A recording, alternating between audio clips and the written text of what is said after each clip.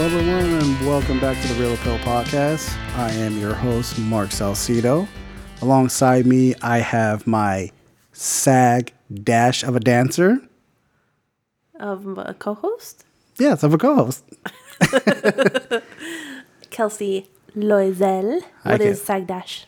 What was that? What's SAG dash? Urban Dictionary stipulates that a SAG dash is awkward. Yeah, go ahead, continue. Sorry. You were an awkward dancer. You were doing that like 10 minutes before we started recording. I was like, wow, don't ruin Depeche Mode for me. Just don't do it. Yeah, because I have to do it. And I'm one of those people that when I dance, I go, Oh my God. Okay. It sounds like a turtle humping. There's a video of a turtle humping. He goes, That's what I was hearing. Oh, kind of sick, too. It's again, for the 5th time this season.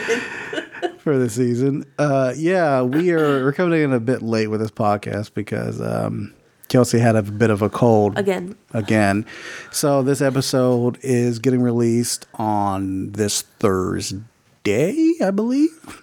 But we will get back to our regularly scheduled program by next week. Instead, let's go ahead and talk about what we got planned for this week's episode. You can contact us on our social media platforms, Facebook, Twitter, Instagram, all The Real Appeal, 2 E's and real. Or you can email us at therealappeal@gmail.com. Don't forget to give us a 5-star review on iTunes. We will gladly read those reviews if you so please to give us a review. What we got planned for today? We're going to cover the news. We're going to do a recent review of Pixar's latest movie, Onward. We got a variety time, which we will discuss the coronavirus. The title of that will be called The Entertainment Business Catches the Flu. And our geriatric cinematic is Heavy Metal, the classic anthology animation film. The connection between Onward and Heavy Metal is heavy metal animation. You know what? What's up? When you said about giving a review, you know what popped in my head? What? Please, sir. Oh. May I have a review, sir? Oh my God. I don't know if you're like Dobby from Harry Potter or Oliver Twist. That's what it's supposed to be. Oh, okay. Please, sir, can I have some more reviews? Hey, Jimmy, this one wants more reviews. Give him the whip. No. Ah. Anyway, that's my Oliver Twist. You clearly think about that every day. Does that happen in the movie? Because somebody did that impersonation? No idea. Okay, yeah, I've never seen the movie, so whatever.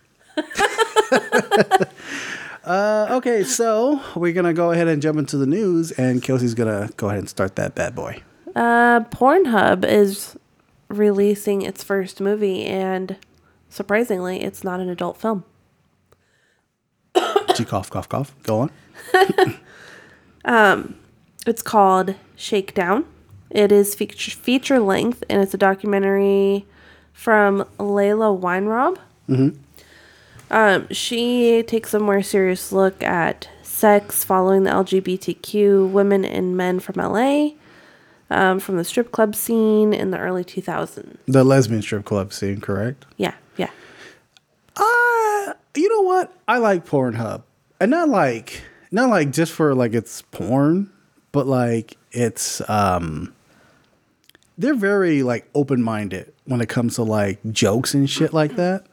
And I think that's pretty cool that they're actually kind of getting into like the non-porn. It's non-porn, but it kind of still centers around sexuality. Yeah, and so it's a serious topic. Great because I think that's great because even though they do adult films or whatever, they do analytics, and they think it's fun to tell you what people are watching on Valentine's Day. Yeah, what are people exactly. During the Super Bowl or whatever. Yeah, I remember there was a story that came out. This like a couple years ago where some island next to Hawaii. I don't know if it's like Honolulu or like Maui or something like that. But they got an announcement that like missiles were coming for their island. Oh yeah. And Pornhub noticed like a spike in their servers for that area. So it's just like, oh, we're about to die. I might as well just wank it off real quick. Yeah. Go out happy. So what's the info? Is there any more info on this? Yeah. If you've been to the Museum of Modern Art or the Whitney Museum over the past 3 years, you've likely seen it there. But it hasn't been available on demand until now. So it has also it has some actual like legitimate artistic merit behind it. Yeah. That's totally cool. Yeah, especially if they're showcasing it at, museums and stuff. Yeah. And let's see. People can watch it at home. Obviously, because Pornhub is so easy accessible. Yeah. I guess there's a virtual space for men and women to be able to see it alone or together. Alone together. Oh, okay. Alone together. So like you're watching it alone, but together. Yeah.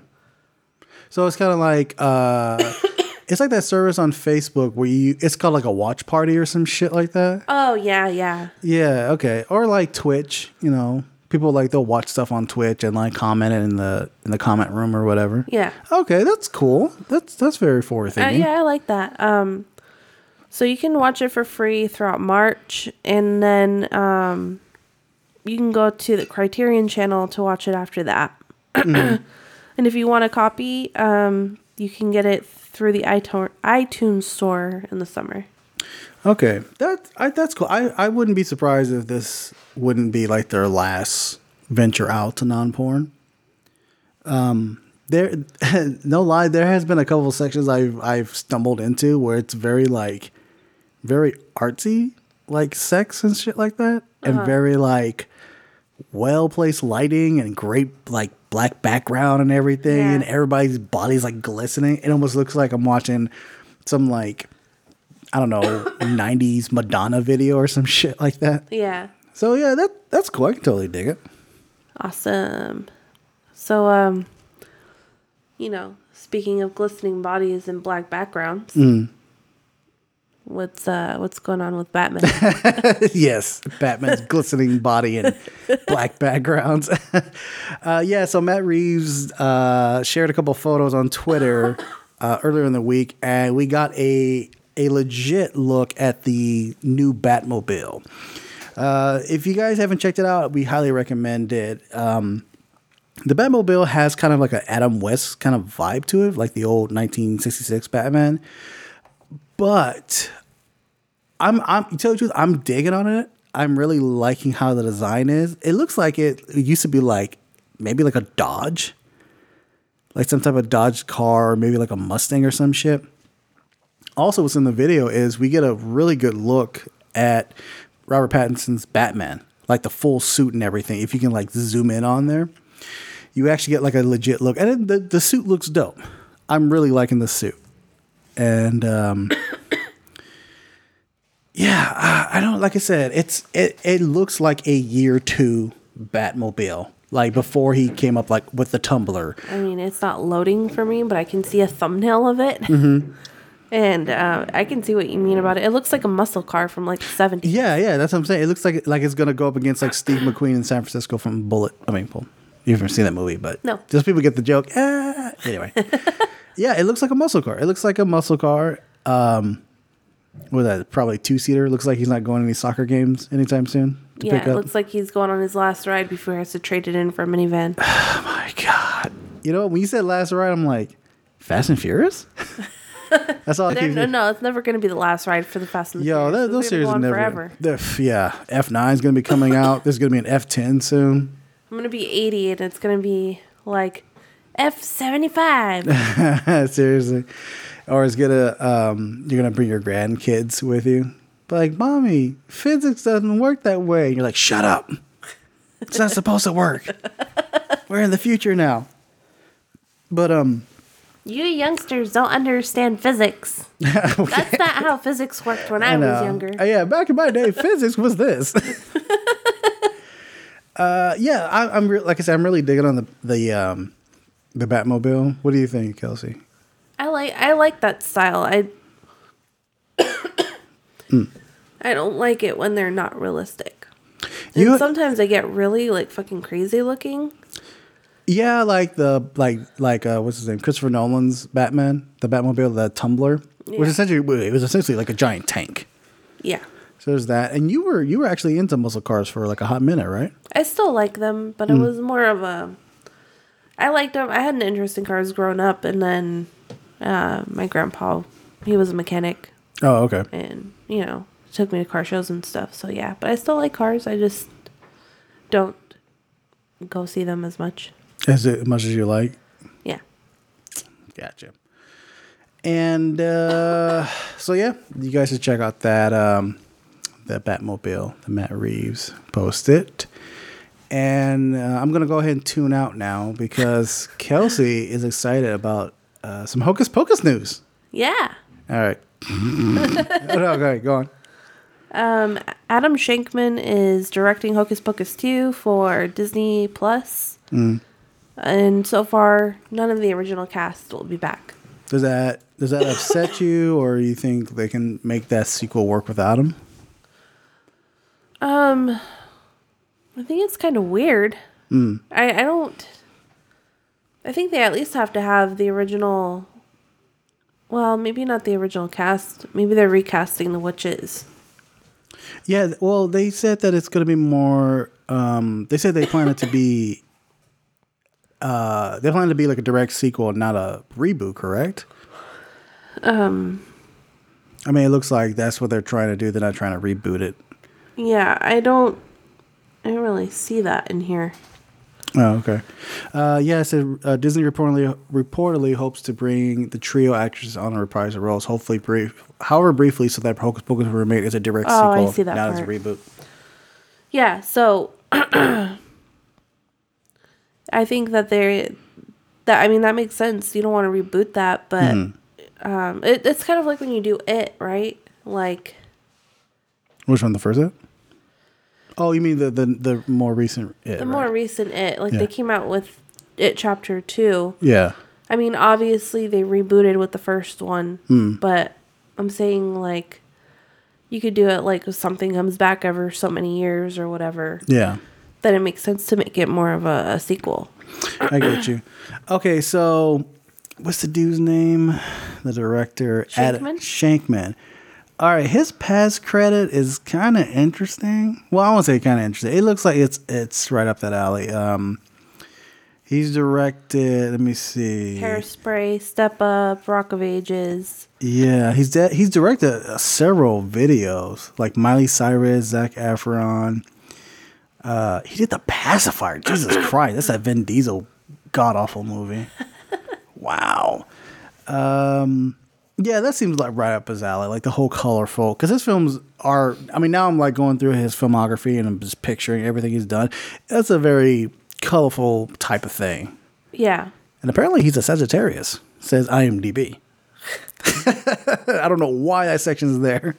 That doesn't surprise me. Why is that? I'm not good with I don't know what Sagittarius means. My older brother is a Sagittarius. So he's very colorful? Yeah.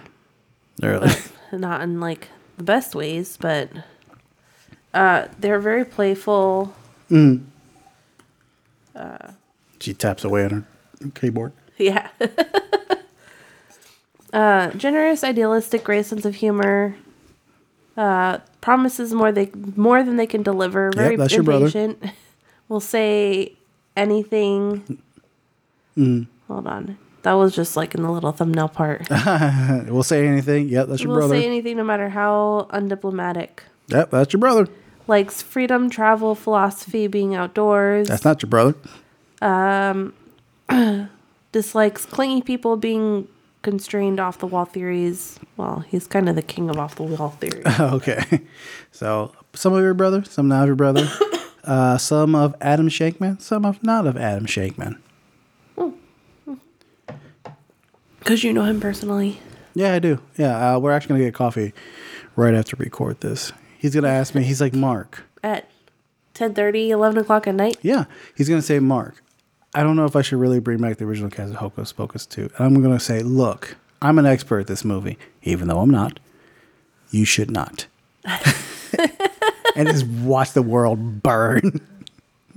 Well, I asked you right before we started recording. If you've never watched the movie, why do you hate it so much? I don't hate it. I just I don't get it. I don't get the no. Okay, take it back. I get it. I do get it. It's just not for me. Not for you. It's definitely as a young black boy growing up, and when that movie came out, I was like, "Yo, this is dumb." But like Uncut Gems wasn't for me, and I still enjoyed it. Yeah, but you actually watched it. I haven't watched Hocus. Maybe that might change. Maybe I'll watch Hocus Pocus, and I'm just like, yeah, oh, maybe I do like it. But then again, it's Sarah Jessica Parker, and I just don't like her. She plays a really minimal role. Does she really? She's kind of like a ditz. She's ditzy. I think that's another thing that annoys the shit out of me, because I remember seeing the trailer of Hocus Pocus, and she was like bouncing up around like hand to man and then like that characteristics of a person just annoys the shit out of me. And that's probably why. And then like Bette Midler's face with the 2 buck teeth, just it just okay. You know one who I could relate to, from what I remember, was the other one, the thick girl with the black hair, because she looked like she was very sarcastic and very just like she was. That's probably I think she's probably Jewish too, so that's probably why I can relate to her. Because you're Jewish? Yes, exactly. I am. That's how I was able to relate to Uncut Gems. I almost called it Uncut Hocus Pocus. So I think you're looking forward to this, right? Yes. When it comes out, we'll probably review it, and you're gonna sit me down and be like, "Let's watch this," and I'll be like, "Oh God, can I drink now?" You'll be like, "Can we just watch Beetlejuice instead?" Oh man, yeah. Like, can we just watch Beetlejuice instead? Let's stop recording. Watch Beetlejuice now. And that's gonna be it for our news for this week. From there, we're going to go ahead and jump into our review of Pixar's Onward. In times of old, the world was full of wonder and magic. But times change. I'm a mighty warrior! Morning, Mom! Hey, birthday boy! By the laws of yore, I must dub thee a man today. Kneel before me. That's okay. I have a gift from your dad. He just said to give you this when you were both over 16. No way! It's a wizard staff. Dad was a wizard. What? Your dad was an accountant. This spell brings him back. For one whole day, Dad will be back. What? Back to life? That's not possible. It is with this. I'm gonna meet Dad? Whoa, feet! It's getting harder to hold!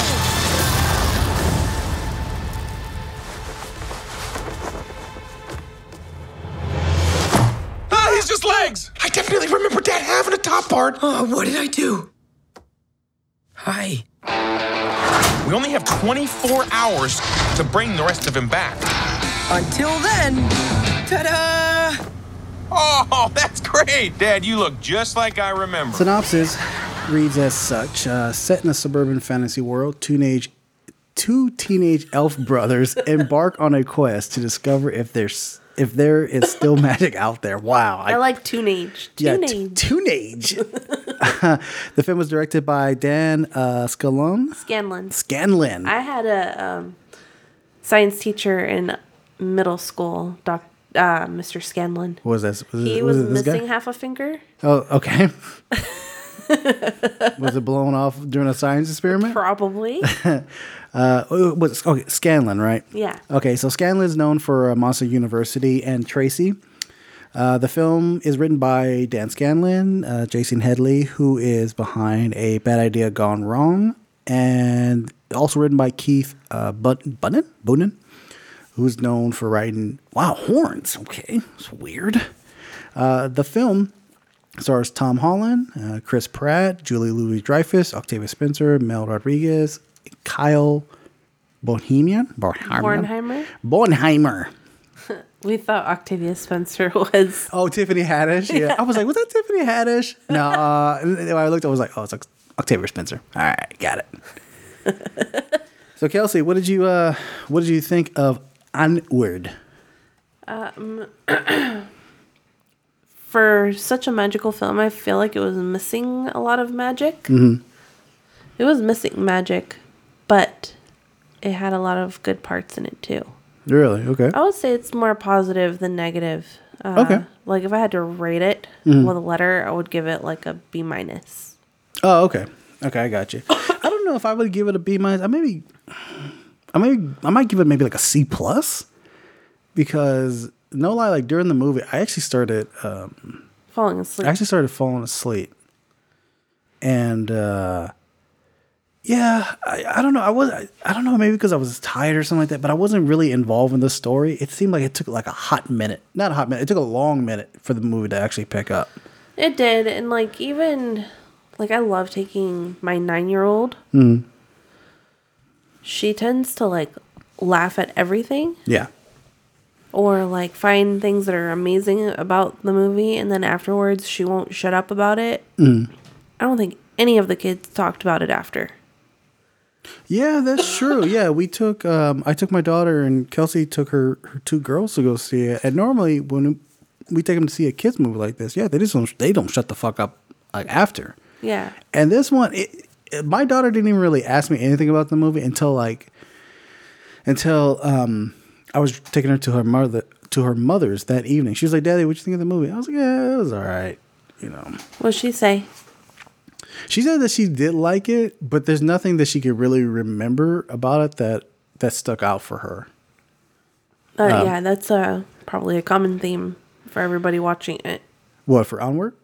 Yeah, I'm hearing that there are other reviewers who say like, "Yeah, it's fine, it's okay," but I think there's such a high expectation for a Pixar film that you're supposed to really feel something for it. And don't get me wrong, like near the end, and we'll talk about it in the spoiler section, near the end I did start tearing up, but that was like the only time I actually really felt something. And it's supposed to be like this really funny movie, and I think there's like maybe 1 or 2 times I chuckled. Yeah. I found some of the characters to be plot devices. Like which any characters in particular? The brother. Oh, the Chris Pratt role? Yeah, Barley. Yeah. He was annoying. He was just like in everybody's faces all the time, and then Yeah. I mean, you can see that in the trailers. He's just way upbeat all the time. I had spoken to somebody who saw the movie, and they said they could have pictured maybe Jack Black as more in that role. I kind of agree with that, but I think he would have been too much. Like his energy would have been too fucking just up there for this movie, because even though Chris Pratt does a serviceable job, it's good that he did dial it back a couple of times. Yeah, because he got on the verge of like his character got on the verge of really annoying the shit out of me. Exactly. And I honestly, while watching the movie, I completely forgot the mother was played by Julia Louis-Dreyfus. And Julia Louis-Dreyfus is really fucking funny, but nothing she did was like that. Nothing was funny. Yeah. Yeah. I think I really wanted to love it. Yeah, I get you on that. Even the Colt Bronco. Even he was annoying. Yeah, he came off. He was always supposed to be like the stepfather, the annoying stepfather, or the stepfather who can't connect with the 2 kids. Yeah, but it wasn't even like he was trying to connect. You didn't get the sense of him trying to connect, and we're just not connecting. Yeah, then they're closer to the end, where like him and Tom Holland's character Ian Lightfoot, when they're connected, you're just like, oh, all right, I guess they're connecting now. Yeah, exactly. It was weird. However, I do like the message within the movie is about 2 brothers really growing with each other, and how one brother is essentially like the father figure. Yeah, which I thought that's the part that got me going. Like it got the emotions out of me. Exactly. I saw that part starting to build. That part builds really nicely, I think. Mm-hmm, yeah. And that's the reason why I wanted to love the movie. Oh, because the relationship between the brothers? Yeah, but they just don't do enough to build around it. It's like it's its own entity. Mm-hmm. Everything else surrounding it doesn't matter. Yeah, I get that. Like if you're watching How to Train a Dragon, everything in that movie interconnects they bounce off of each other. Yeah, yeah. You know, so everything matters. You know? Even the what's his name? What was the character's name? The main character. Even his friends, they had an essential role into the movie, into the plot. And it's like this one, it's like it's all about the brothers. And you could care less about the mother. Yeah, and they try to and they try to put that connection in there. Like, oh, here's story B. All right, why are we going with story B right now? Yeah, exactly. So, what did you think about the animation? Oh, it's Pixar. The animation is going to be great. Like just off the bat, the animation. It's like I said. The funny thing is, like, before this movie started, they showed a trailer for Soul. Yeah. Their next film, and I was way more excited to see that. Like, I can't wait for that movie to come out. Oh, we're watching Onward. Oh, okay. I think that's the first time I ever saw a trailer for that. For Soul? Yeah. Oh, that shit looks so good. One thing that I wish they did do more is, I know at the beginning of the movie you get like what is it in the beginning of a story? It's called a prologue, right? Yeah. You get a kind of a prologue of like the world. I like that. Yeah, but I got it. Like I did like that because it gave an idea of what came before and how it's magical and stuff like that, right? But I wanted to see the effects of it now, like in the place of the movie. Like the only thing, like the beginning of the movie gives you an idea of like this land is magical and blah blah blah. But then by the time the movie starts, they're more modernized, so the magic's gone. And I wanted to see how much that affected the world since that magic was gone. Oh, okay. Like Chris Pratt's character kind of keeps like leaning into it a bit, like, oh, like because he's playing this. I mean, it's not a spoiler or anything, but he's playing this Dungeons and Dragon type game, like a D&D type game. But he's like, no, it's based on historical facts. And I was just like, well, what else did they use that's based on historical facts to apply it to modernize it and stuff like that? Yeah. But I thought that would have been great. And they did touch up a little bit of it when they visited what's it called, the Manticore, and how the Manticore had changed over time. Yeah. Cool. I want to see what else had changed over time as well that was more epic or whatever, like how much everything else has been sanitized. Yeah. And I wish they did that more and they explored more of that world. I even found the Manticore annoying though, so maybe it's kind of good that they didn't. Oh, okay. Her character progression didn't make sense. There was a character progression? Oh, there was. I thought that's wow. She didn't even think about that. I'm saying from who she was in the past, where she was when we found her, and then where she ends up. Like, it's weird and disjointed. Yeah, like maybe like there is a scene that they miss where she has that moment of like, okay. I mean, she did have that moment where she used to be this badass woman. She realized that she wasn't anymore. Like, she's like, I lost my way. And then she becomes this badass woman again eventually. And it's just like, well, at what point did like she get this revelation? They didn't do that. Yeah, I just thought it was annoying where she was though when we found her. Like when we first bumped into the Manticore? Yeah, she was annoying. I like saying that. The Manticore. That name is pretty fucking epic. It is, yeah. We touched up a little bit on it, but I want to go a little further. What did you think? What did you think of the comedy? Like I said, I kind of chuckled, but I didn't get your take on it. I mean, you know me, like I don't really chuckle a lot. You more like cough a lot. Yeah, I'm coughing a lot. Because I'm getting tired, and we always record at night because we have to. So.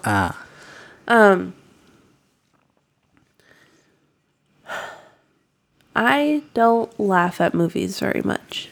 Mm-hmm. You're just a stick in the mud. Well, you tend to think I don't think anything is funny. That's not true. Because I don't laugh. No, that's not true. You have a particular taste in comedy. This wasn't it. Yeah, obviously, yeah. There was 1 or 2 times that I chuckled. But there were even these other group of characters that kept popping up that was annoying. Everything was really annoying. This is just the onward to annoyingness. Yeah. Okay. Onward to your death because Kelsey will be annoyed by you. Yes. Or you'll annoy her to death. Yes. Okay. Let's do this because we keep tiptoeing around it. Let's go ahead and just kind of jump into. You want to just jump right into the spoilers? I don't want to force you in here. Get the spoilers now. No, I think it's a good idea, so I could really dissect what parts worked and what parts didn't. Okay. All right, folks. Here's your spoiler bumper right about now.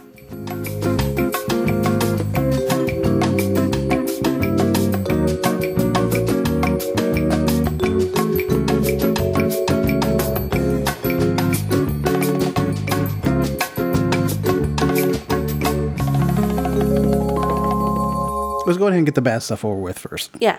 Not to say that we entirely hated the movie. There are parts that we liked it, but like I said, we're finding more issues. To take your kids to it. Yeah. Oh, yeah, definitely. I'm going to say Barley was annoying. He was like the older brother, and he was really upbeat and everything, and it's cool, and you get it. Sometimes the older siblings can be annoying when you're trying to make friends or you're trying to be on your own or be independent. They completely overshot the impact of that character because nobody is like that.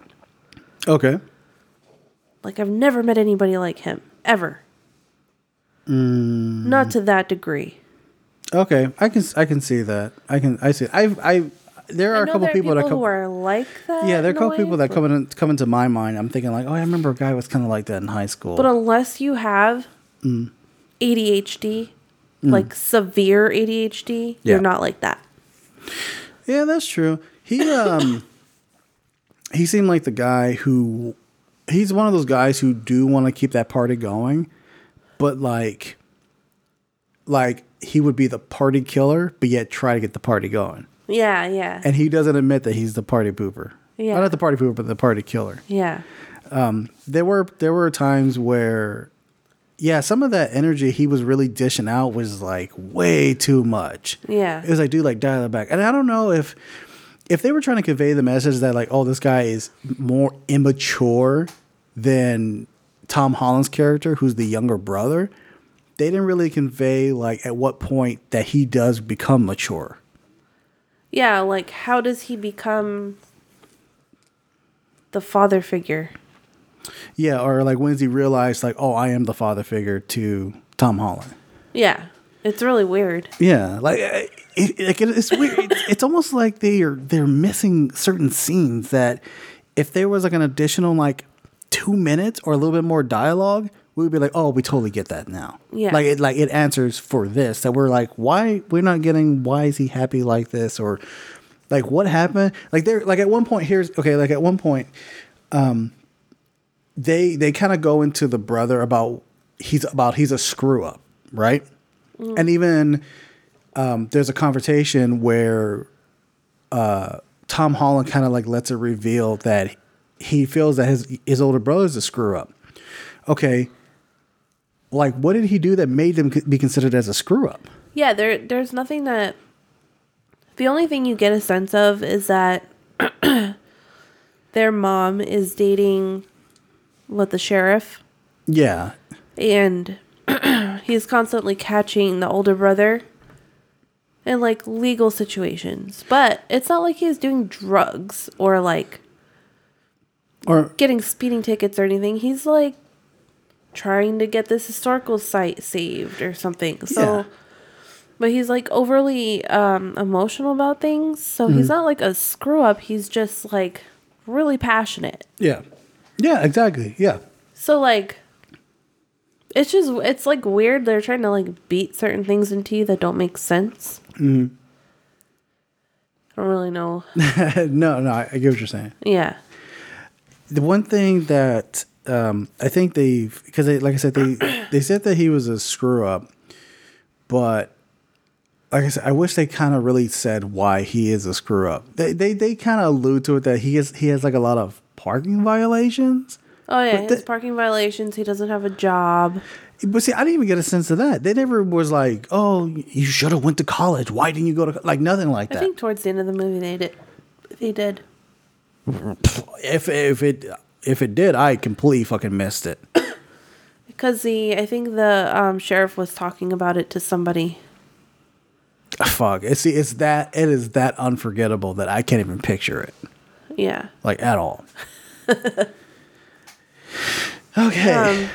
So that's character number 1 that I found annoying. Oh, shit. That's character number 1. All right. Let's move on to the sheriff. Oh, that's assassinating another character. Sheriff was annoying. His name was Colt Bronco. Because it's funny because he's Stupid name. Part man, part horse. Get it? And it's like Colt, like, police, firearm. It's a Colt. Yeah. And also a Colt and a Bronco are related animals. And also he drives a fucking police Bronco. Was that a Bronco? It was a Bronco. He was he's not a Minotaur. He's I forgot which Centaur? A centaur. He's a centaur. But his name is Colt Bronco because a centaur is half man, half horse. Get it? No. Get it? Because Colt and Bronco are both horses. So he should have been a horse. Yeah, he's horse. Horse. That was a bad joke. If they wrote that in there and was like, oh, that's hilarious. No, it wasn't. This guy is not bright. Mm-hmm. He's not funny. He's obtuse. Okay. He's like trying to make a connection with people, but not trying to get on their level. He wants them to meet him on his level. Yeah. Which is way down in the fucking dirt because he has no standards, it looks like. Okay. Like, he doesn't even look like he takes a shower in the morning. How could he? He's a big ass horse. They have horse showers. You think they have? They have car washes, so they could have a horse shower. That's true. Yeah, every shower is in the car wash for Colt Bronco. Yeah. He seemed like the only Colt. He seemed like the only centaur there. Yeah. Like at all. Mm-hmm. He was very annoying. What was another character that you didn't like? I didn't like the Manticore. Okay. I liked what they were trying to do with her. They did it poorly. How do you mean? The message is it's a modern day working woman trying to make ends meet. High stress job, fast paced job. Still making it work, blah, blah, blah. Okay. Owns her own business. What it ended up being was this badass, epic warrior lady from centuries ago diminished herself into this fucking role to, what's the word? I don't know. To, when you're trying to blend in. A chameleon? No. When you're trying... Conform? Yeah. Okay. She's conforming to society. She doesn't have to, but she does. Okay. She's in debt. It's a shitty fucking job. She doesn't enjoy it. You can tell she doesn't enjoy it. Yeah, because she has she had a tavern that was supposed to be like, back in the day, was like this epic tavern where warriors would come in and speak of their battles and, drink ale until the sun rises. And now it's like a TGIF.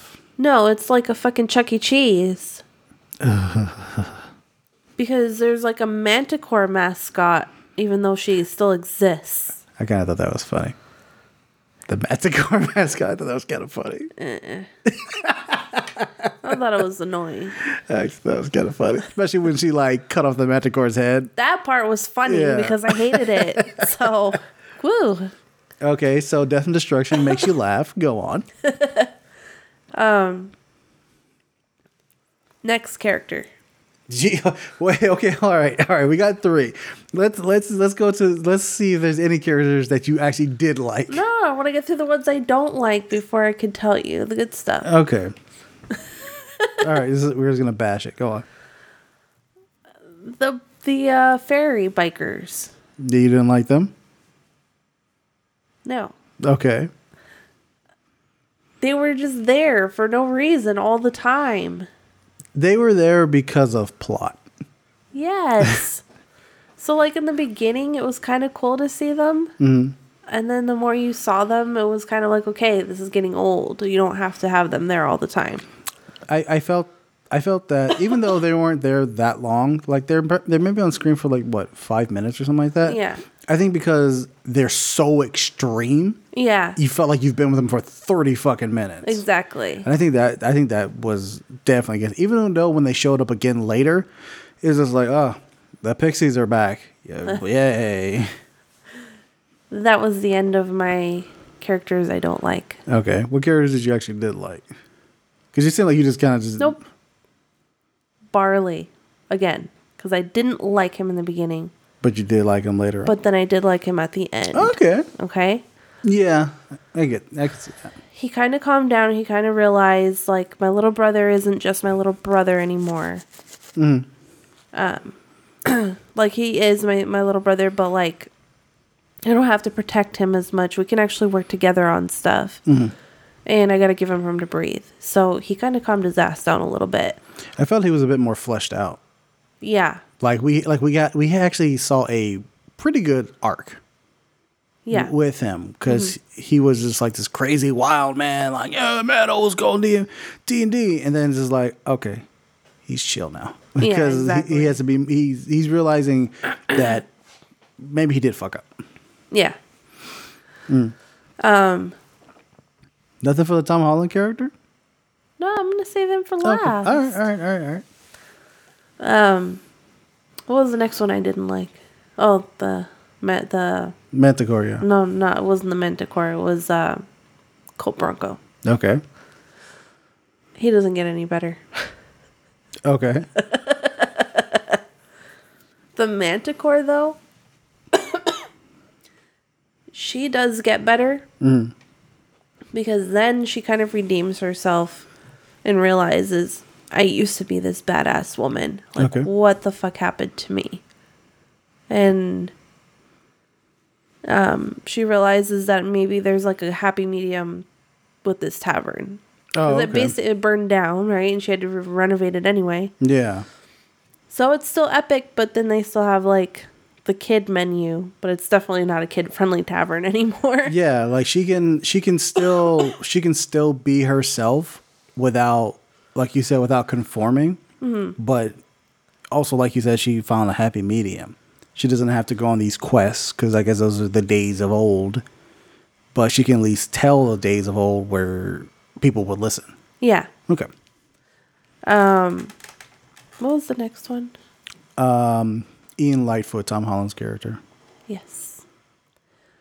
I have always liked his character from the beginning to the end. Oh, okay. I kind of resonate with the inability to have enough confidence in simple tasks. Mm-hmm. So, like, even inviting people to a birthday party. Yeah. That's kind of, like, super fucking scary. Yeah, and that's super awkward. Yeah, I got the feeling. I understood that feeling he went through. Yeah. And then the whole resolve thing, like, I'm going to do all of these things just like my dad. Mm. And then he couldn't do any of them. Mm. And he felt like he was worthless. Mm. And then he goes through this journey because he kind of has to if he wants to see his dad again. Yeah. And he starts discovering who he really is. Mm. I think he was the most fleshed out character of the entire movie. Mm-hmm. And his brother caught up with him at the end. Yeah, I think those two. Well, first of all, the chemistry between Chris Pratt and Tom Holland, it's like spot on. Like I don't know if it's just well. They're MCU bros. They are MCU bros. I don't know, but Tom, from what I've ever seen in Tom Holland in, like he's always seemed to have chemistry that works out well with whoever he's paired up with. Mm-hmm. Chris Pratt, he does do as well, but that depends on the script that he can actually have chemistry working out with somebody.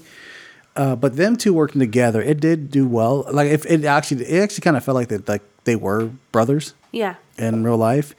But I did like how their arc kind of was on the same level, like at the same pace. Because when they got to the end, where Tom Holland is like, he realized that he is this mage, this wizard, and then how Chris Pratt's character finally gets to say goodbye to his dad and all that kind of stuff. It's kind of like I think it's well deserved because they're in even playing fields now. Yeah.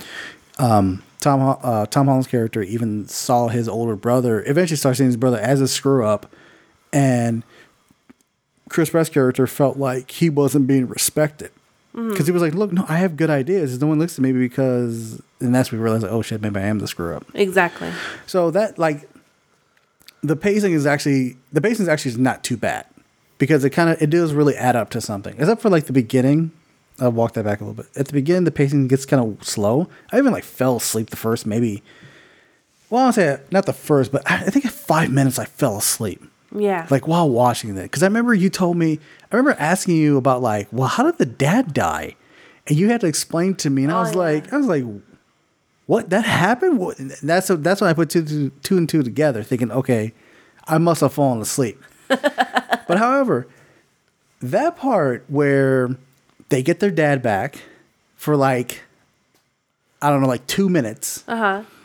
And I think that's really great how during the movie Tom Holland has this list. He wants to do all these things with his dad, like go on a walk, play catch, learn how to drive, because that was one of his character developments. And then when he's crossing out, I'll never get to do this because we're not going to be able to see that. Never have a heart-to-heart.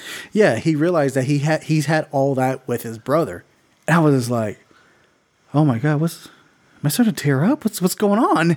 And then the part where Chris Pratt's character finally sees his dad, and I thought this part was really great, how you see the interaction between Chris Pratt's character and Kyle Bornheimer, who plays the father. You don't see their you see their interaction, but you never hear. You get it from the point of view of the younger brother, he sees his older brother and his dad hug and laugh. Yeah, and laugh, and then the dad disappears. And that's why I was just like, holy shit, I'm fucking crying right now. Yeah. And I think that was so more powerful than actually hearing what that discussion was. It was really powerful too, because leading up to that,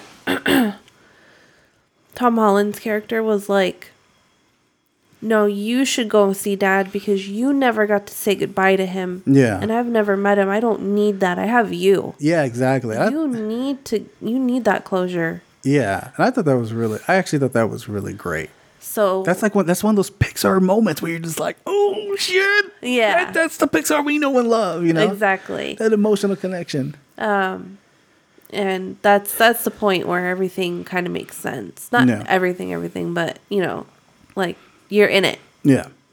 And then after that, of course, you see magic and... Yeah, magic's kind of coming back to land. The pixies can fly again. Okay, so they have that. I don't think that was deserved. What was? The whole magic coming back. How even the sheriff boyfriend, the Bronco guy, at the end of the movie, he's like, no, I'm not going to ride my car. I'm going to actually run to work, like a centaur would do it, right? Yeah. We only get one mention of it from Chris Pratt's character. He's like, oh yeah, centaur can run for 70 miles. What happened to you, man? And that's it. But there was never any moment with that character or even the Pixie characters where they were just like, what happened to me? Why can't I do this anymore? We got that with the Manticore. what's it called? Manticore or Manticore? Manticore. We got there with the Manticore. We had the revelation, like, whatever happened? I used to be this. I used to be that, you know, which is like a real thing. But it seemed like, for example, like the Pixies, they're bikers, and then they get thrown, and they're like, oh, shit, we can fly. But it's just like, did they never fall ever? Like, did they never have a falling moment, you know, like that? So I felt like that part where they were kind of bringing the magic back between like those background extra characters. I don't think that was deserved. The Manticore part was well deserved. Even Tom Holland's character actually like getting his magic, and having his own wizard stick. I was like, all right, that's well deserved. But I felt like they should have had more of those. What happened to the old ways that we used to like cherish? There should have been more of that. Yeah. And that would involve more world exploring, which I felt like was a missed opportunity in this movie. Well, I think even the fact that they had that one water fountain that Barley was trying to protect, that they were trying to tear down. Yeah. Nobody was interested in saving that. He was the lone savior of that one historical site. So it just seems like the entire world didn't care. Yeah. Which is kind of like how things are today. I know, but they could at least have like, but this is a Pixar film. Give it a fucking ripple effect. Give it a ripple effect. Come on. Give it a ripple effect of what? Like, it's that magic spreading. Like, oh, everybody's getting back to magic. Oh, yeah. You know, like we had a Cyclops, you know, played by, what's her name? Latina Waithe, I think that's how you say her name. We had her come in, you know, Lena Waithe, which I thought that was really funny. Lena Waithe's character, Officer Spectre, because she has an eye. Yeah. Get it? Okay. Her character's gay. She says like, oh yeah, my girlfriend, blah, blah, blah. And I remember Disney going like, oh, we're going to have a gay character in this movie. She's in the movie for like, no lie, 30 seconds. Like, look, there's her gay character. And I even heard that that scene got censored in like in other countries. I was like, of course it did. Yeah, I was like, is that worth it? I mean, come on. Like, it's 30 fucking seconds. Yeah. I say it was stupid. I get what you're saying about the ripple effect. I think that they could have shown more scenes where maybe they were teaching kids in school about magic or something. You know how like, How to Train Your Dragon was trying to teach their kids about different things. Yeah, there was even like there's that scene in the movie, and they kind of built up to it in How to Train Your Dragon when they built up to it like, oh, like the old ways didn't make sense or they were wrong, so let's go ahead and fix it. Yeah. This one kind of was like leaning into it, but didn't actually like they didn't pull the trigger on it. They're like, yeah, the old ways are coming back or in some way. It's just like, oh, these three or four people are going back to the old ways.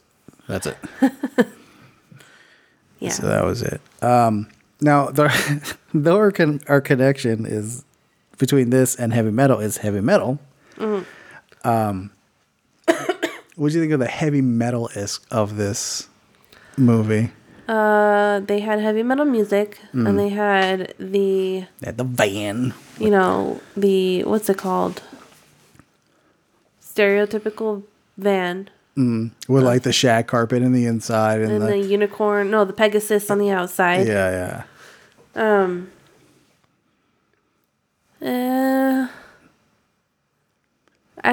don't know. I guess I liked it.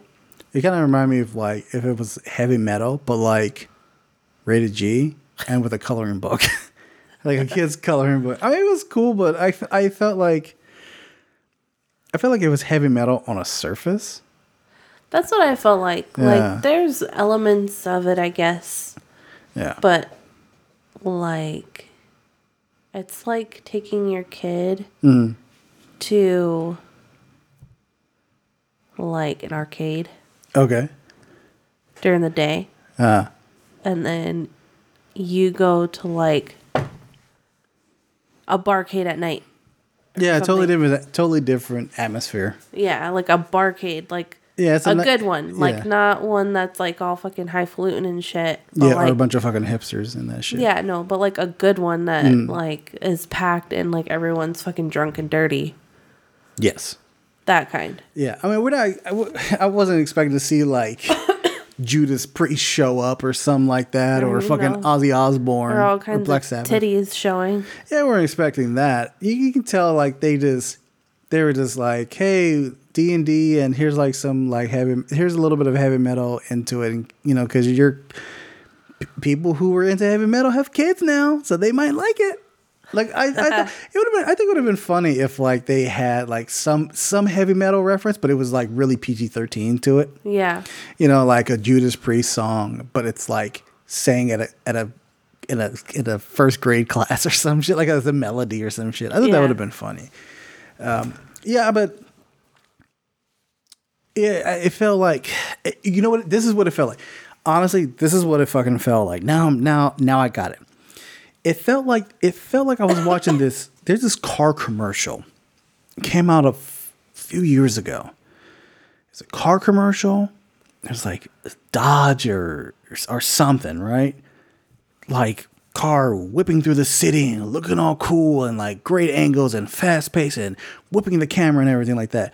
And you hear The Clash playing in the background. Like one of the most influential like punk bands ever. The Clash in a fucking Dodge commercial. That's what it felt like with this. Like if I'm watching heavy metal in a kids movie, it was just like, what?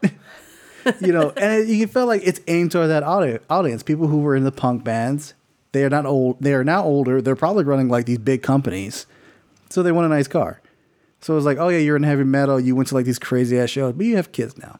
Hell, you probably even have grandkids now. So you want to drive the soccer mom van. That's what it felt like. That's what it felt like watching this movie. Yeah.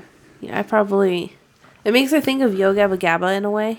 Yes. Because that show, I would watch that show. Not even on purpose. Not even on purpose, huh? No. Like, it would get me.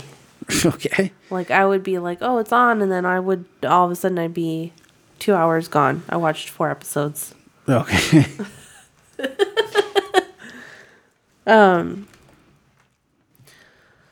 So that's all I have to say about that. I like the movie though. Like, I know I went through all the characters. I just wanted to get all that stuff out of the way because I really wanted to talk about what I really liked about it and end it on a good note. Gotcha. Okay. Here's another reference. If it helps anybody, it's like if Iron Maiden's Eddie the Head just like opened up a daycare center and like got into yoga and was like into gluten-free shit and like that's it. That's what it felt like. It kind of felt like that. All right. Ozzy the Osbourne opened up a aviary. What's an aviary? Where they have all these birds. Oh, yeah, and then he's like biting their heads off. No, he's not biting their heads off. He's like, don't do that, kids. I know. He's like, no, can't do it. Can't do it. Yeah, I like the movie to an extent, but it's easily one of like the weakest Pixar films. Yeah. So I'm nothing about it really sticks out to me. But it's not bad, but it's not great. Amazing. Yeah, the only thing that really worked for me was like that ending with that emotional gut punch. Yeah. But like I said, that's a Pixar film. Even now that I'm thinking about it, even the magic that he was supposedly learning along the way, it was like this one didn't have any special rules. Then the next thing had one special rule, even though you didn't get the first one all the way down. Yeah. Then the third one had 2 special rules, plus you had to get the first, from your heart thing down. Yeah. And it was really weird how they built that up because he never really got any of them properly. Oh, like there was no like moment where it's like, oh, he has heart now, or yeah. And yeah, so, like he was kind of skipping over and just like, oh yeah, you have to go through this. Oh, but you know what? All of a sudden in the next, like he didn't do the thing with heart, the first one and the second one. Okay, you have to do the thing with heart, but you also have to believe or something like this. And all of a sudden he could do the thing with heart, but he couldn't believe. Or, you know, like, it was just not earned. Oh, okay. Yeah, I can see that. Yeah, I feel like some of it wasn't earned. Yeah. Like we're just rushing through this movie. How long is this movie? I don't. Let me see. Hold up. This movie is clocking in at a good blah blah blah blah hour and 42 minutes. Really? I don't know. I felt like I used it. Wow, I felt like it was missing stuff too. It did. Yeah, like maybe. Honestly, it could have. It felt like it had a lot of filler when it could have had a lot of purpose. Yeah. Yeah. Holy shit! There's a lot of there was a lot of filler. Mm-hmm. Like if they broke it down, if they actually shortened it, it would have been like maybe an hour and 20. But if they actually expanded on it and actually gave it its time, it would have been longer, but it would have been well worth it. Yeah, exactly. Like let's say if it would have been 2 hours, it would have been like, oh, I did not feel that 2 hours. I totally went on this journey with these characters. It's funny. I think they tried blaming. I think it has not very good numbers, and I think they tried blaming it on the coronavirus. Yeah, sure, okay, whatever. Coronavirus gave it a bad script, even though this movie was completely written like 3 years ago. Really? So, yeah, I mean, because normally, like, it takes like what? I think it takes like 4 years to do the animation. Oh, okay. Something like that, because you got to get the voice acting right, and the setup, and the drawing, and all the time. I think it's like maybe 2 to 3 years or some shit. It takes time. Maybe Pixar was going through a midlife crisis. Well, actually, one person who's not behind this is John Lasseter. John Lasseter did a lot of Pixar films that we love, like the Toy Story films. And he got into some shit because it was like inappropriate touching and inappropriate jokes and everything. And Disney booted him out. But so this is the first John Lasseter film this is the first film that John Lasseter does not touch at all. So maybe they lost a bit of that magic because he's not there to guide them. No, what happened was John Lasseter was touching people because he was stealing a little bit of magic from everybody else. Oh my God. And he was putting it in the movies. My God. Okay. My God. Okay. Maybe, I don't know. Maybe this is this one's just not as good. Maybe the whole John Lasseter thing is not really the issue with the movie because, you know, we'll see how Soul plays out. And Soul comes out like later this year. Yeah. I mean, but from what I'm getting, when I see the trailer for Soul, I'm sold on it. You? I'm sold on that movie, yeah. I feel like it could go either way. Well, it's for Soul? Probably when I saw the trailer for Onward, I honestly forgot. Like, I saw it and I was like, okay. Well, that Onward, movie, that's it. that movie played out exactly how the trailer played out for me. Okay. So I was like, I'm not excited to watch that one. What for? For Onward. Yeah. But for Soul, I like the idea of it, but I don't know how it's gonna go. Hope it goes well. Yeah. You know, it's a predominantly black cast, black producer, black director, black music, black themes. So it'll probably be good, and I'll probably cry. Yeah. Yes, you cry a lot at black movies. Yeah, because black people make me cry. Okay. They're scary. Okay. All right, so that's our review of Onward. And from there, we're going to go ahead and jump into Variety Time.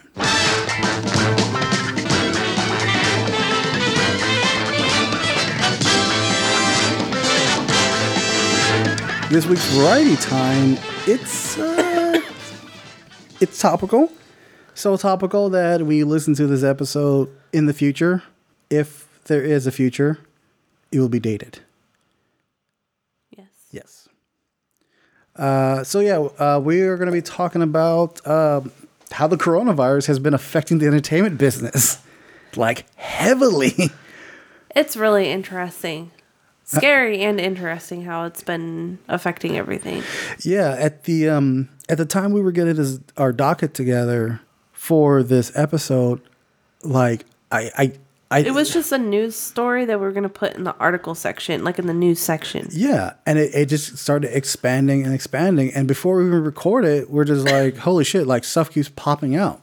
Yeah. Like just today alone, as we were getting the show prepped, I had to update it like 3 or 4 times. Yeah. So yeah, the coronavirus. If you have been living underneath a rock, you're safe because you have not been in contact with anybody. So there's this coronavirus going around. People are getting sick. There's all this misinformation of how to take care of yourself. People are just they're just buying toilet paper. What's that? Oh, sorry. There was a CNN article about the coronavirus has just popped up on my phone. What happened? Oh, shit. Sunday was 2 days ago. Wow. It said there are now at least 1,000 coronavirus cases in the U.S., a number that has doubled since Sunday. Yo, we got to shut this country down. Italy had the right idea. They had 5,000 cases. They shut the country down. There's like, no one's leaving. No one's going anywhere. You guys are staying inside. Don't go to school. Don't go to work. Yeah. So, don't pay your mortgage. It's fine. So several things has been going on. There's been a lot of business that's being lost from the Chinese movie theaters. I've heard stories that any theaters that are open during, just to let you guys know, Kelsey Coffin, she doesn't have the coronavirus. She just has a cold. She's had a cold for like 2 days. Yeah. So yeah, she doesn't have. Besides coronavirus, you actually have a really hard time breathing and stuff, and I don't. I just have, my throat's dry now. It's itchy. Yeah. What else? So what's going on so far is that Shanghai Disneyland has closed. The Mulan Chinese release date has actually been pushed back. They don't know the date for that.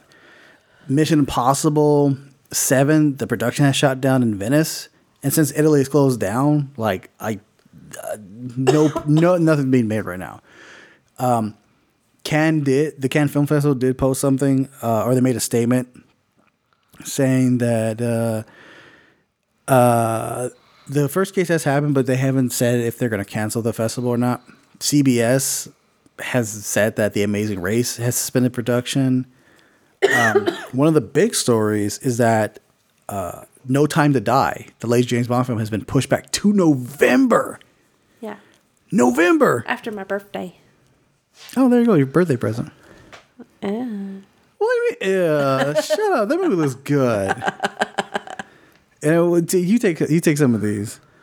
Huh? You take some of these. Yeah. Emerald City Comic-Con is postponed. That's in Washington. Washington's had a few cases. South by Southwest is canceled. Let's talk about this one. Yeah. Let's talk about. Oh, actually, let's talk.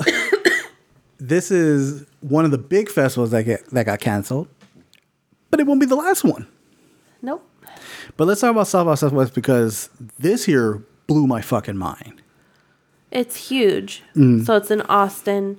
They have music, media. Like, it's not just a music festival. They have all kinds of other shit going on. Yeah, it's like the music, art, and movie festival. Yeah.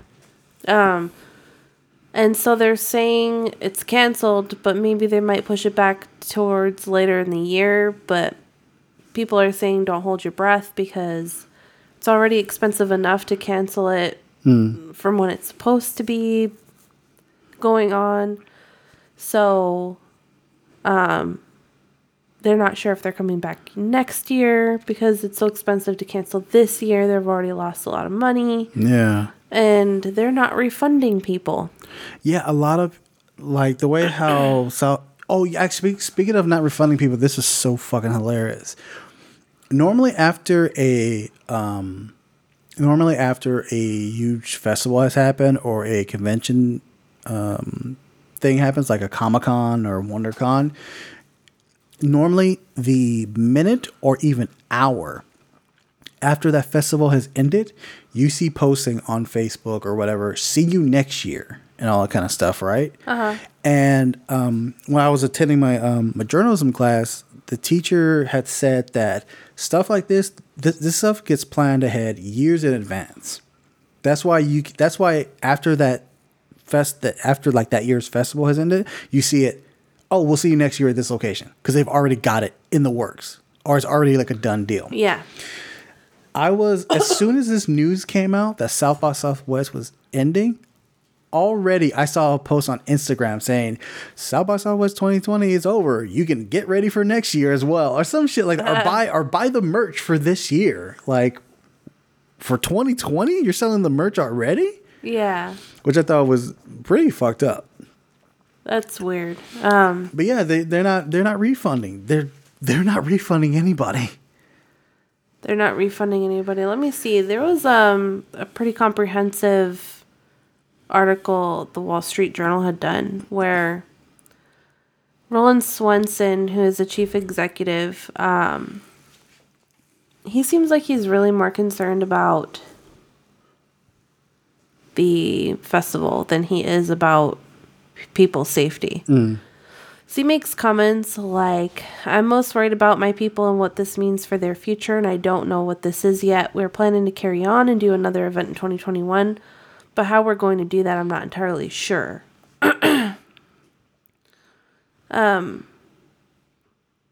The money they're going to lose is actually going to come from it's actually going to come from the hundreds of contracts the festival signed with sponsors and vendors and venues and artists. Shit. The lawyers are going over all of their contracts to see how much they're going to lose or what they can recoup. And Swenson said, we've had to show our insurance policy to all kinds of people, and nobody ever said, hey, there's a big hole here. We did not anticipate a pandemic. We'd always taken the attitude of, well, we'll never cancel, so that's not going to be an issue. That is. And then from what this article says, it seems like the local business is gonna be hit severely. Like, they were planning on spending $355 million. They were hoping that $355 million was going to be spent in the city of Austin alone. Yeah. And these are the local vendors. This is huge because, like you said, they're losing a lot of money. The festival is losing a lot of money. It's like, how they're gonna get this money back to come for to do the festival next year. Yeah. Plus, you also got to take in effect that people rent it out. They've already booked their hotels. Some of those places are just like, no, you can't cancel it. Yep. Because they want their money. There was actually a guy on Facebook is by the name of James, not our buddy James from England, but this dude is a film journalist as well. And a couple of months back, this is way before the coronavirus was coming around, he had told me that he got his press pass for South by Southwest, and he was looking forward to it. You know, I even thought well, maybe I'll try to apply as well. Maybe I'll go. I don't know. So when this news drops, he told me that he was finalizing a interview with John Barenthal, and he was going to actually spend a whole hour with actor Val Kilmer. Oh, wow. For a piece he was putting together. And he was just like, and he had said after he got 10 minutes after he got the finalization and all this kind of stuff set, the news dropped that South by Southwest was canceled. Yeah. And he was just like, fuck, man, I was really planning all this stuff out and everything. Yeah. So they instead of offering refunds, they're allowing attendees to the opportunity to come back next year for 2021 or 2022. Yeah. But that's if it fucking happens. Exactly.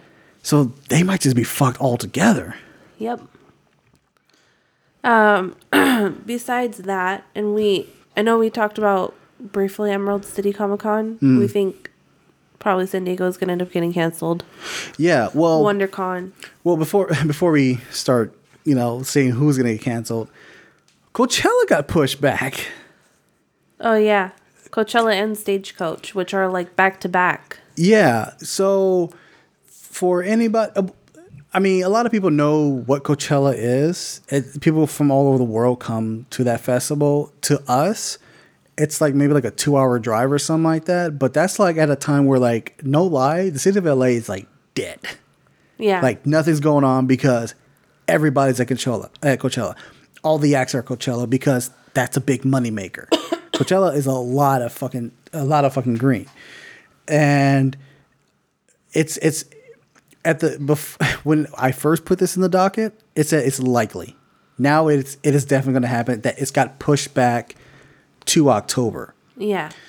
That's going to fuck up a lot of people's plans because space was rented, houses were rented.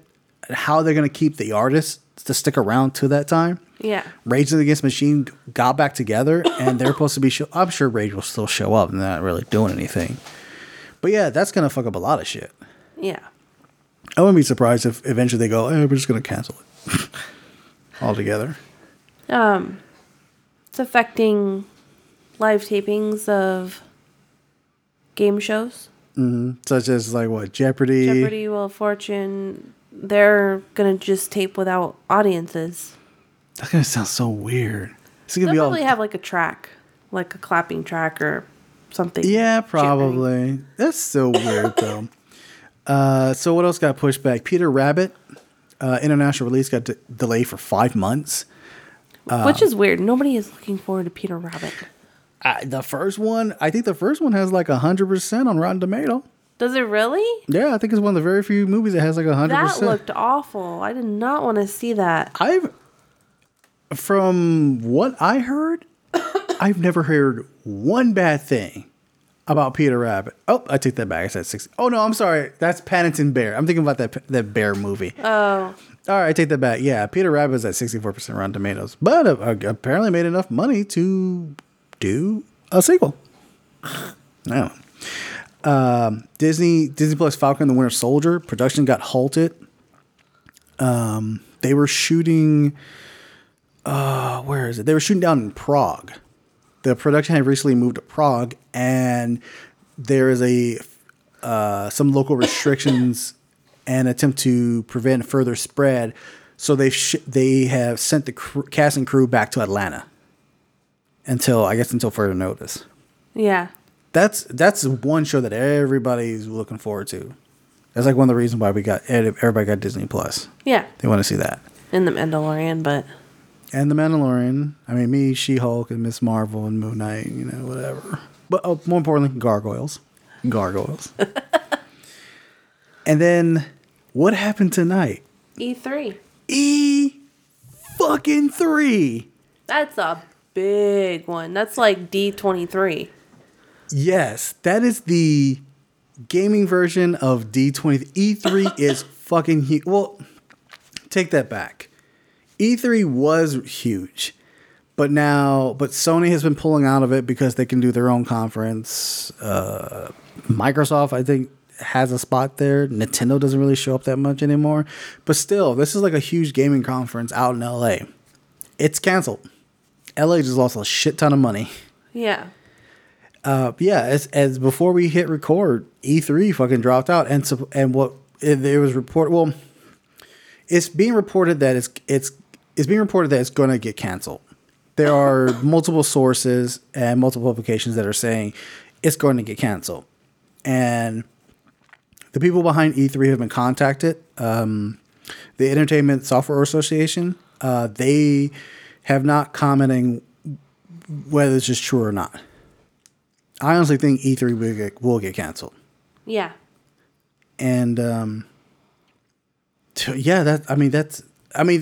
there's still more, but like none. Like I can't think of the rest I've heard. It just seemed like there's been so much of it now that Kelsey and I have been talking about this. We think Comic-Con will probably be the next big one to fall.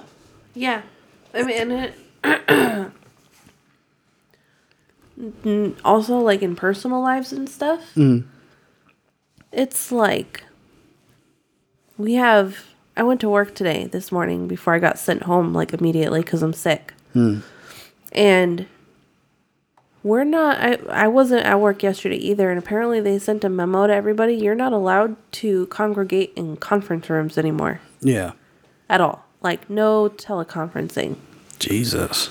Like, I think it's funny because you're still kind of congregating in an open office environment. Yeah. But you're not allowed to be in conference rooms, like in groups. Yeah, that's pretty funny.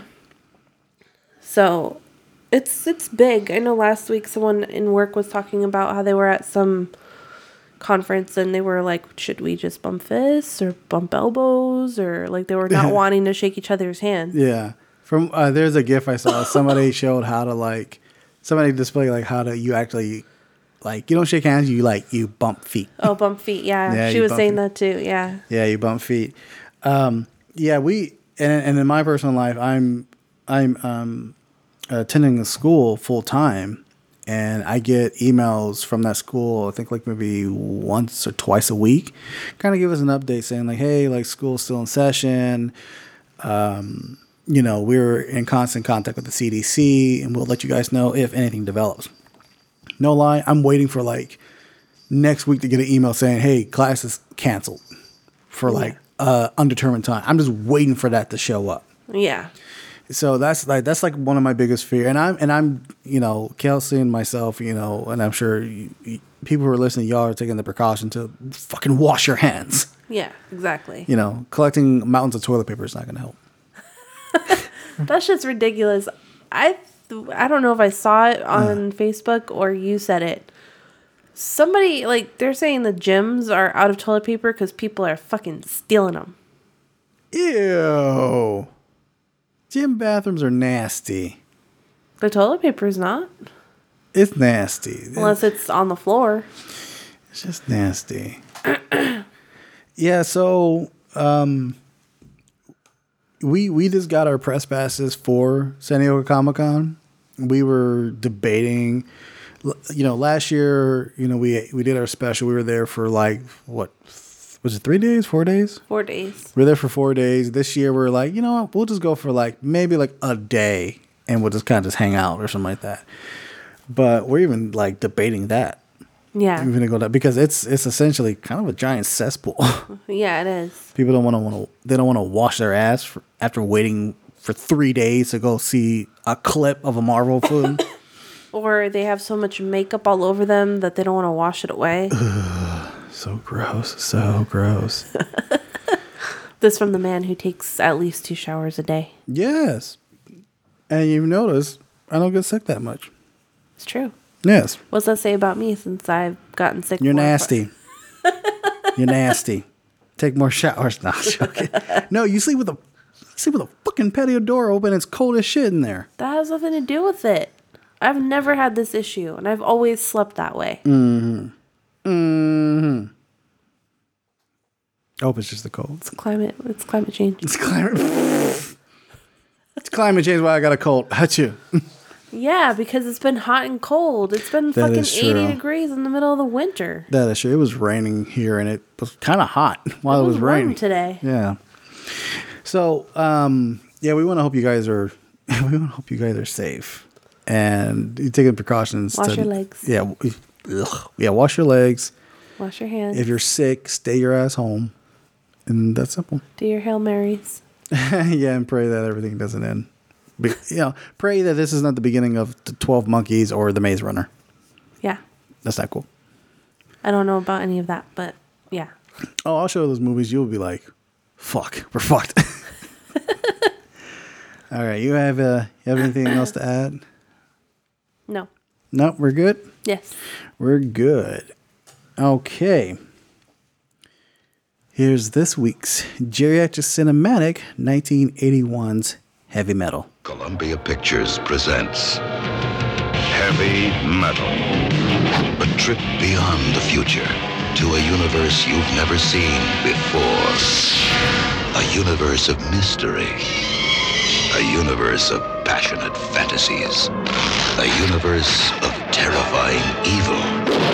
A universe of magic. Heavy Metal.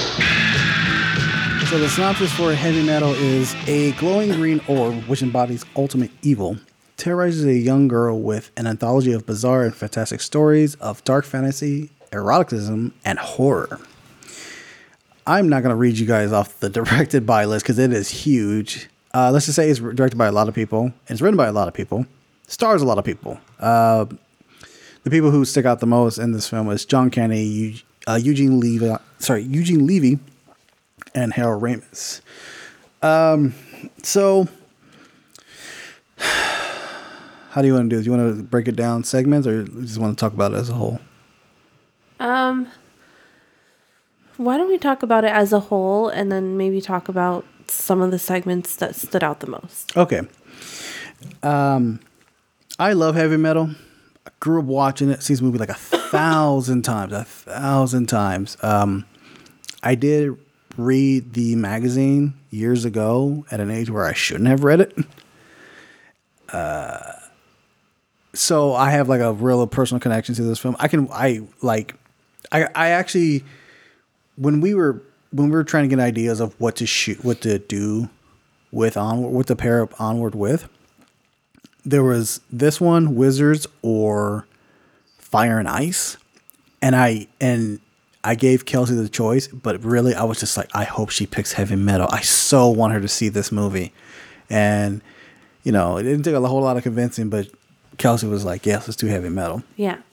So I'm totally stoked to talk to her about this movie and get her idea on it, even though she probably hates it because she hates everything. No, I don't. Nah, no, I'm just pulling your pigtails. Yeah, I have pigtails. Woo. So my opinion of heavy metal is it still holds up. It's still fun to watch.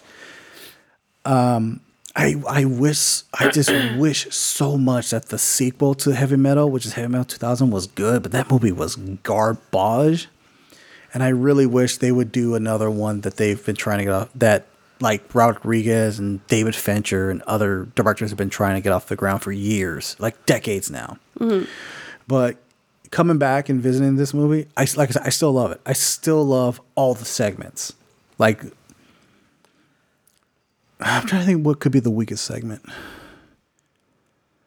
I can't really think of the weakest segment. Every segment I watch, I'm just like, I'm totally with this. I'm totally fucking with this. I kind of think the Captain Stern one is the weakest one. I don't even think that one's weak because I really like the music in that. I don't care about the music. Is music, but I'm talking about like the segment itself and what it's saying. Yeah. It was boring. That one was the only boring one. Oh, okay. So even the B-17 segment, the one with the zombies, you even enjoyed that. I loved that one. That one was great. And that's what the shortest one, isn't it? Yeah. Wow, I believe that's the shortest one. Wow, I can't believe you actually really liked that one. For some reason, I thought you would have really liked the Tarna segment, the final segment of the movie. I did like that. I know, but I thought for some reason I thought like that's the best one for you, or that you thought that would be the best one. Which one do I think is the best one?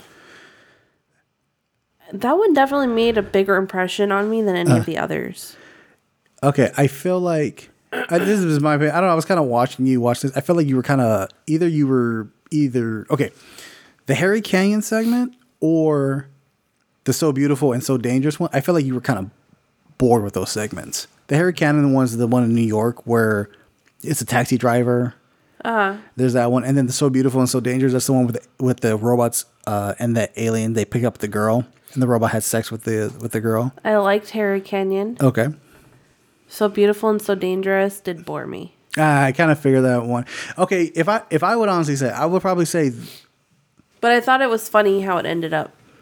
Yeah, I think that one, the beginning of that one is kind of boring. It's not until the alien shows up. I think that's when it gets good because it starts getting visually stimulating. Yeah. I think the visuals look dope, like how the spaceship looks, how they're going through space, how you see the Starship Enterprise at one point just flying through the galaxy. So I think that's pretty cool. And even the comedy is pretty funny, like John Candy as the robot, the sex robot, and then Harold Ramis as one of the aliens that's really fucking high. Yeah. I thought that was, I enjoyed that. Those parts are funny. Yeah. But even like the first couple minutes of it, I'm just like, all right, let's get through this so we can see like the cool visuals. Yeah. So the Captain Stern one. So why did you think that one? Would you think that one was the most boring one? Well, first of all, it didn't help that we paused in the middle of that one because I was falling asleep because it was late. It's just an asshole guy who's trying to get out of doing bad shit, and then the guy on the stand ends up, I guess he was like working under him or something, or he was do something. He was like bribed and said that he was bribed to like give he was supposed to give a testimony that was going to give Captain Stern in a better light, that he wasn't like this murderer, rapist, thief. So why did he turn into the thing? Because the Green Orb. Oh. Yeah. I don't understand how the green orb is evil in that part, because he kind of made it better by making the good guy who didn't want to testify against him able to like fight back. You know what? Yeah, I didn't even think about that. Like in all these segments, like the green orb is a type of like evil entity or like a negative in these people's lives. Even though the green orb is the negative in Captain Stern's life, it felt like it was negative for a good reason. Like Captain Stern needed to be like put down or go to jail. Yeah. And it gave hand over fist.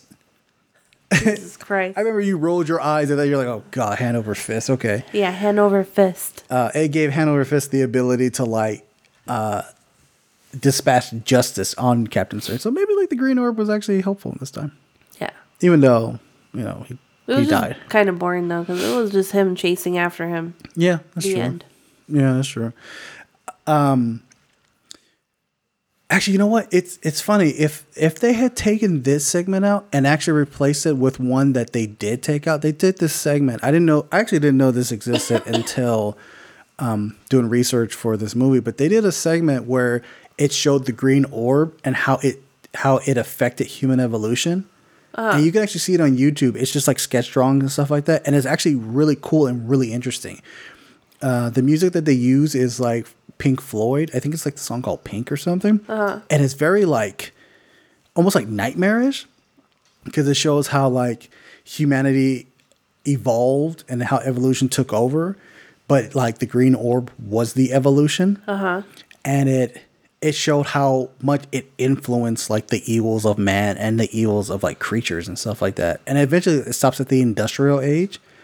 But I would have actually liked to have seen that to its completion and maybe take that out and put it where the Captain Stern segment is. Yeah. Because that actually seems kind of interesting. Yeah. I would have loved to have seen that. Yeah, it's not too bad. You guys can check it out on YouTube. Maybe we'll link it. Yeah. What'd you think of I want to get your opinion on the Den one. Remember the Den of Earth? Where it's that nerdy guy, he ends up on that different planet across the galaxy. I thought that one was kind of funny. Yeah. He's like this little scrawny kid, and then he ends up this big beefy guy. He goes, big. But he's like blackface. Yeah, that's true. But it's like he's big and muscular, and he's like, oh, I get to have sex now. Yeah. I know. Mike, he's 18 years of nothing and twice in one day. I thought that was funny. I liked how the inner monologue, he like retained his intelligence, but whenever he spoke, it was like in broken English or like sentence fragments and stuff like that. But it made complete sense that he would talk like that, especially in that area. Yeah. I found out that the girl, I can't remember what the girl's name is in that segment, the one who he rescues. I found out that because she says, I think her name was Jane. She says, "Oh, I was some type of like not neurologist, like she studied material or rocks or something from like London, right?" And I don't know how true this is, but in the IMDb page, it actually says that on Earth, she's like a 70-year-old woman. Really? Yeah. So that's a big upgrade. Well, it's a big upgrade for both of them. Yeah. Well, it's funny too, because if you think about it, if they found each other on Earth, would not have worked. No, it probably would have. Ew. And that's the gross thing. Ew. What did you think of the title sequence? That's one thing I really want to get your take on. It was kind of colorful. Like, well, I'm talking about like, well, not. Okay, so the beginning sequence is called Soft Landing, where he drops down in the car. And then actually goes into what's called the Grimaldi segment, which that's where like the dad opens up the machine and the orb comes out. But more importantly, so you said the part where the car drops, that's more colorful, right? It was really colorful when he was in space, right? But honestly, I couldn't tell if they were using some sort of art where they kind of put an image of a car on top of animation. Like that animation style really didn't fit anything else in the rest of the film. Yeah, absolutely. Yeah, it's the one that was the most different of the film. I kind of wish the whole film was that way. Okay. Even though I like the film, I just really like that animation style. Okay, I will let you know that style of animation is an earlier form of rotoscoping. Rotoscoping was used in that Amazon show that we got into. I can't remember the name of the show, but it's the one with it's all cartoon animated and the girl doesn't know. That's rotoscoping. And what they do is they get an image and they paint over it. They paint over every single frame. And that's what it gives it that distinct look. Like you can't tell if it's real or fake or if it's animated or anything like that. So maybe they ran out of money already after that first bit? Yeah, well they did proceed to do a little bit more of it for certain parts. Like in the Tarna story, when she's walking around, that's kind of them rotoscoping it, but it's not to the level that's in Soft Landing. Because I did notice how she was walking around, like she had on the boots, but you could see her butt. Yeah, and it seemed more. But it was really seamless. Yeah, and it seemed more human, right? Yeah. Yeah. See, that's how rotoscoping works. Even though like when they showed the bad guy, it was like, okay, that's completely a fucking cartoon. Yeah. Loved it. I loved it. Okay, so. Especially his sunglasses were like, that sticks out in my mind. Who? The dad who comes down in the car. Oh yeah, those sunglasses are bad. I really like how that style, like how the. It wasn't just the shape of them, but I mean like the reflection of everything. I really like just how wacky that shit can be, where he's dropped from a space shuttle. Yeah. And the car, there's no parachute. The car just drops, and then car lands. It's not blown up or anything. Just drops, and he hits the parachute, and then takes off. And he's like, "Oh, honey," and he drives home. Like, "Oh, hey, Jim, can you drop me off at home? Like, we're coming right over it right now. All right, cool. See you later. See you tomorrow." Yeah, and that's it. And I thought it was funny. The parachute opened up like as he landed. Yeah, I don't know why he did that. You kind of figured he'd had that parachute up before. Well, then it would have been ass cool and edgy and like rock and roll and all that kind of shit. I think that's why they did it. Like, oh, there was a parachute, but it was just there. What did you think? We went on a little bit about it, but what did we think about the Tarna skit? There were parts of it that were a little confusing. I think it was more. It was a little more sensual, I guess, than it was like a story about anything really. But what I really do like is they really build up this character as being the savior of their race. Because they built a pact so far, like in the past, and whenever they call, they have to come and save them. And they never say if it's a man or a woman. Ever. I thought that was cool. That's very forward thinking. It was. And then she shows up and she's really pretty. And like, she's this badass warrior. But they're already dead. They fucked up. Yeah. Like, they're stupid, whatever. But she now is like in a role of like, okay, these guys died. I need to avenge them now. Yeah. And she goes on this journey and she's trying to find, she goes from one place to the next place and she's like avenging their deaths and trying to find out who it was. And she does eventually come to who it is. Yeah, that weird evil green guy. Yeah. And what, doesn't she die? Yeah, she sacrificed herself to destroy the green orb, which ends up being destroyed because the green orb is like at so many places at the exact same time. Yeah. You know, which kind of like really leaves them open for attack. Like, oh, if I destroy him over here, he'll just be destroyed all over the place. Yeah. But I think he was probably at his most powerful at that segment because he was like this giant green orb that like affected like this town and created all this savagery and shit like that. So the interesting thing is she dies, and the girl that he's been talking to the whole time turns out to be of that bloodline, and she turns into a warrior. Yeah, that was cool. Like he went down there. He went down there, and they give a hint to it where he says, you know, I've come to destroy you because you can destroy me. But, you know, I'm going to gloat a little bit. I'm going to tell you how evil I am. You know, that kind of shit. Yeah. And then, like, he's getting destroyed anyway. Exactly. And, you know, and his destruction, like, births this, what's it called? I'm about to say Dothraki. A Tarakian warrior. And, yeah, you know, the, what's it called? The narrator just like, hey, another generation is protected by this warrior. Da, da, da, da, and she flies off into space. Yeah, exactly. I think that's funny. That was good. What's really weird about this film is, like, it reminds me a lot of, like, when I was, like, a teenager. Would have these weird, like, sexual feelings about things, but I shouldn't have them or something. Okay. Like, and this film is, like, almost epitomizes that. Oh yeah, absolutely. That's what heavy metal is. It's like, but it's not. It's almost like it's a film that's in bad taste, but somehow you don't feel dirty about it. Yeah, like you should feel dirty about it because of how they're portraying women. But you kind of don't anyway. It's really weird. Yeah, there's like a bit of artistic merit to it, like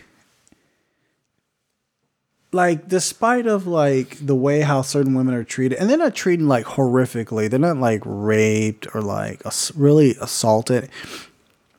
Like at one point, I think like the only time one of the women is really put in danger, it's the Den story where like they're gonna sacrifice this woman, and she's just kind of like, she's a tool, you know, and that's like about it. But like that's like one point, and then during the So Beautiful, So Dangerous story, the woman, she's kind of assaulted, but like she's rescued, and she kind of just, it doesn't bother. She kind of just shuffles it off or whatever. But by the end of the movie, we get like this very super strong female woman who just like, who comes in and like doesn't have to say anything. She's just like, I'm going to fuck you up. And she's lopping heads off. Yeah. In this badass manner, right? I even like that part. I even, to go to that segment, there's this really great part. I always think it's funny, but I think it's so cool how it's done.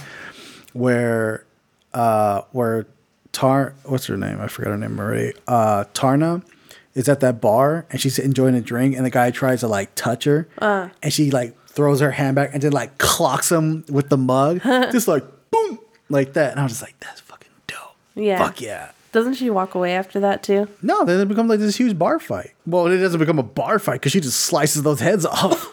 Oh yeah. Like there was like no chance. And even when she fights the main bad guy, who like you think he has the upper hand, he ends up losing opportunity.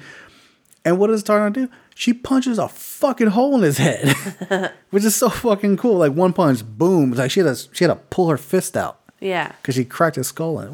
That was fucking cool. I really like that character. I kind of thought you would. No lie. I was like, I think she's going to really dig this one character. Yeah, because I'm a feminist. Woo. No, I'm just kidding. Hey, no, if you're feminist, be feminist, girl. Shit. Don't be the third wave feminists who are just like, no, men are trash, just screaming over. You mean feminazi? Yeah, those are third wave feminists. Yeah, like I say, history teacher once told me the hairy armpitted feminazis. All four feminists, but let's go with first wave feminists. Maybe even second wave. So as a whole, I mean, y'all heard my opinion about this film. I'm gonna love it. As a whole, what did you think about this film? I thought it was visually interesting and stimulating.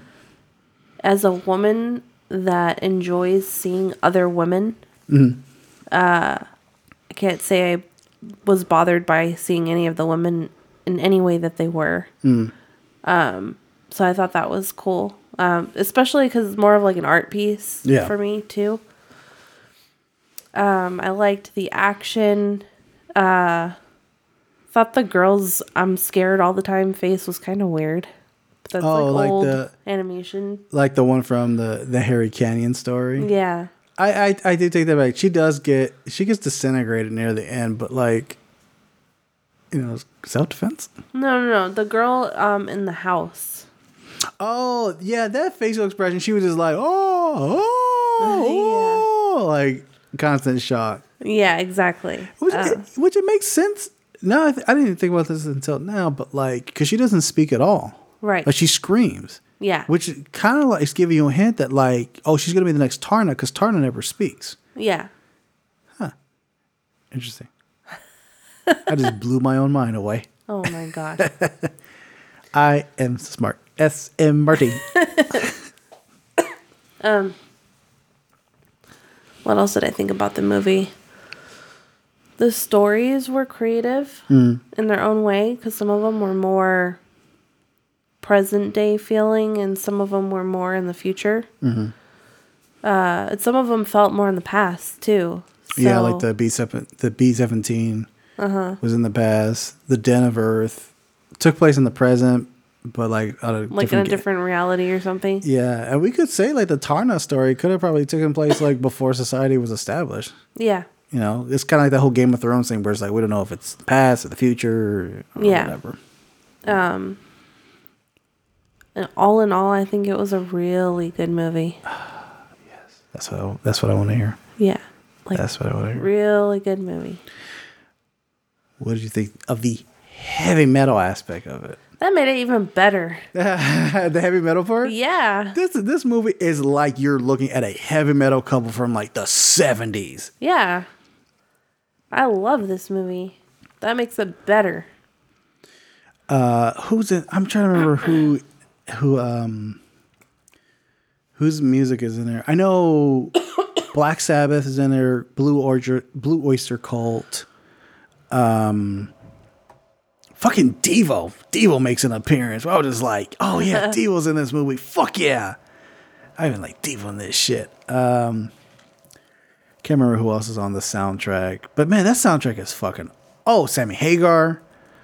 Sammy Hagar is on the soundtrack. Let me see. It's produced by Ivan Reitman. Oh, here we go. The soundtrack. Okay, so Sammy Hagar, Devo, Blue Oyster Cult, Cheap Trick, Don Felder, Donald Fagen, Riggs, Journey's on it. Cheap Trick is on it twice. Stevie Nicks is on it. Hell yeah. Anyway, some great music. Some damn good music. Yes. So which one? I know it's kind of like an unfair comparison, but which one do you think you did better? This or Onward? Heavy metal. Heavy metal did heavy metal better? Yeah. Yeah, so great. Did I want to go down the little plastic slide meant for 1-year-olds? Yeah, what's that school company? It's called Play School or something like that? Play School. Play School, yeah. Do you want to go to Play?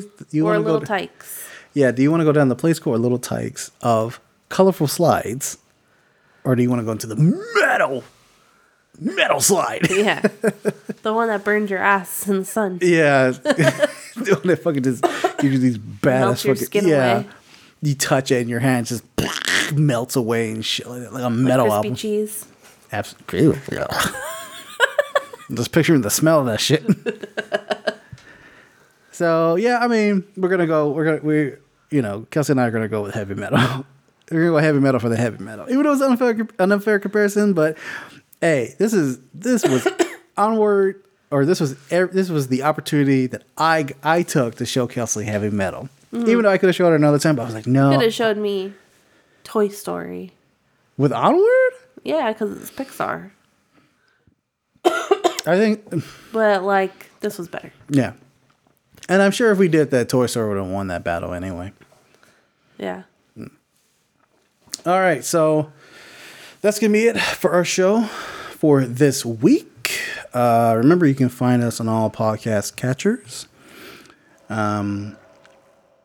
We are gonna be coming back with you fairly soon. We're gonna get these episodes close. The release date pretty close For our episode for next week, we are going to do The Hunt, the film that is so controversy that they had to supposedly cancel it. But it came back. The most controversial film that no one has ever seen. Why did you say it like that? Because that's how they're selling it. They're saying no, controversial, not controversial. Sorry, right. Controversial. This is why I don't host anymore, folks. Well, if you're British, it's controversial. Oh, there you go. I'm part British. I'm only British when I say that. Controversial. Anyway, so we're gonna do Blumhouse Pictures' The Hunt and our geriatric cinematic. I'm so fucking stoked on this. We're gonna do The Running Man.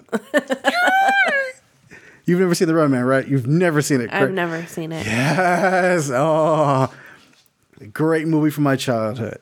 Oh, I can't wait to introduce you to Sub-Zero, Dynamo, Buzzsaw, these ridiculous ass characters, and violence. So yeah, we're gonna do The Hunt. Geriatric cinematic will be The Running Man, and our connection between the two will be The Most Dangerous Game.